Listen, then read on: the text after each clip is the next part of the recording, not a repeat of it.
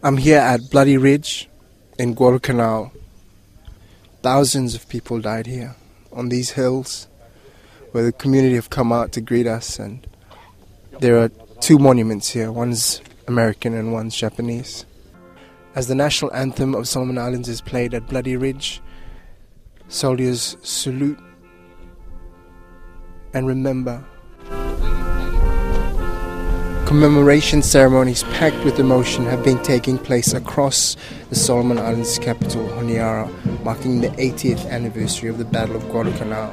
Delegations from the United States, Japan, New Zealand and Australia have gathered to remember those who gave their lives during the World War II campaign.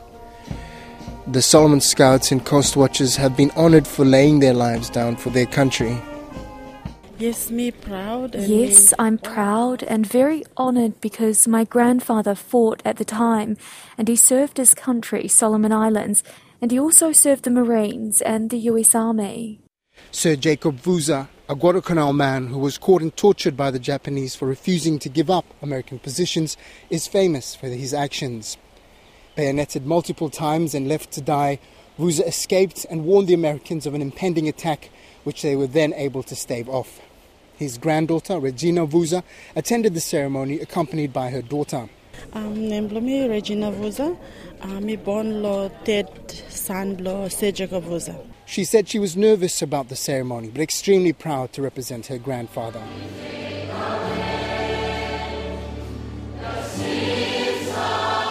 As many as 35,000 American and Japanese lives were lost. And no one can say for certain how many Solomon Islanders lost their lives when their home became a battlefield. U.S. Deputy Secretary of State Wendy Sherman's father fought in the battle which began on August the 7th in 1942, when thousands of U.S. Marines launched a surprise attack on the Japanese, who had a grip on the Solomon Islands. The campaign lasted until the 9th of February in 1943. This is how the British Pathé News reported on it. Both American and Japanese navies have powerful forces in the southern Pacific battle zone. These are American. Reinforcements ploughing on to stiffen the attack and hold positions won in Guadalcanal. Wendy Sherman's father fought as long as he could. Mal Sherman was among thousands of U.S. Marines who fought in the Battle of Guadalcanal. He enlisted 2 days after the attack on Pearl Harbor, at all of 19 years old. The echo of World War II shaped and imprinted on those who fought. And it shaped me in return. I know he was wounded in action here on Guadalcanal, and that eventually his wounds became infected with jungle rot. He became sick enough to be evacuated, first to New Zealand, where he always said the Kiwis took extraordinary care of him. It is intolerably hot and sticky here, and it's hard to imagine what those on all sides went through in the jungles. But what is known is as many as 3/4 of the thousands of deaths were from tropical diseases and starvation. This is the dreadful cost of war. Not only blood and treasure, but human souls. As we have lost the Guadalcanal generation to the passage of time, we have seen some around the world who seem to have forgotten the awful lessons learned here, or perhaps never took them to heart in the first place. Speaking at the Bloody Ridge ceremony, the site where one of the most brutal battles of World War II was fought, Wendy Sherman took a moment to address the many curious children from the surrounding communities who had come along with their parents for the event. She told them the story of Jacob Vuza, a Solomon Islands war hero, saying they should also be proud of the sacrifices made by their grandparents. In an isolated incident during a program on Monday morning, a media person with the Japanese delegation was stabbed with a pair of scissors by a local, who was then detained by police.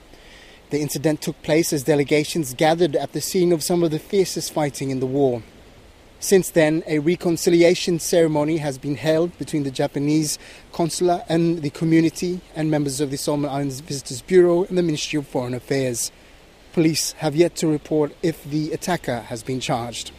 New Zealand Minister for Defence, Peeni Henare, led Aotearoa's delegation to the Solomon Islands. They're truly a special opportunity to reflect and remember those who served here on both sides. What I've found extremely humbling too is the recognition that's been acknowledged here for the people of the Solomon Islands, not just those who came here to fight, but also the recognition of the Solomon Island people. This reflected by Caroline Kennedy in her speech. Solomon Islanders risked their lives to support the Allied efforts. Many joined in the fight, lending their superior knowledge of the local terrain and their expertise in jungle fighting.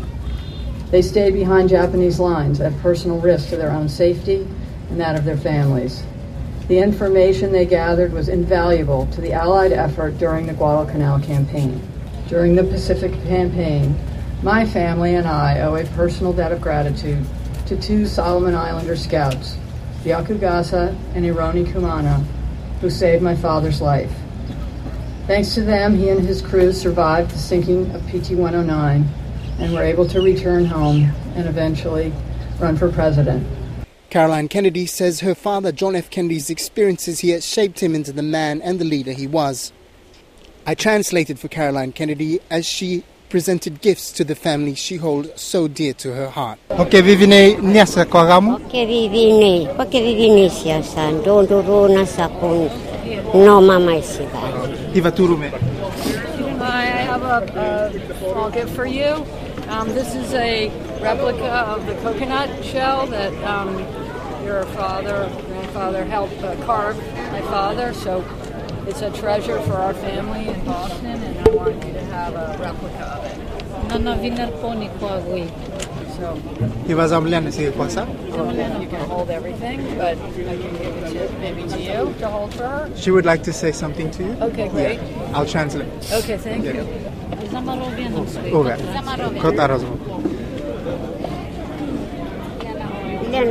Thank you very much.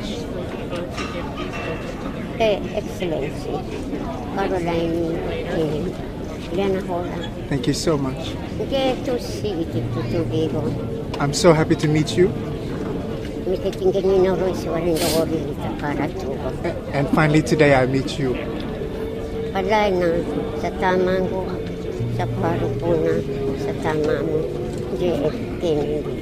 My father who rescued your father, and because of that you're here today. That's right. Thank you. I'm so happy. I'm so happy.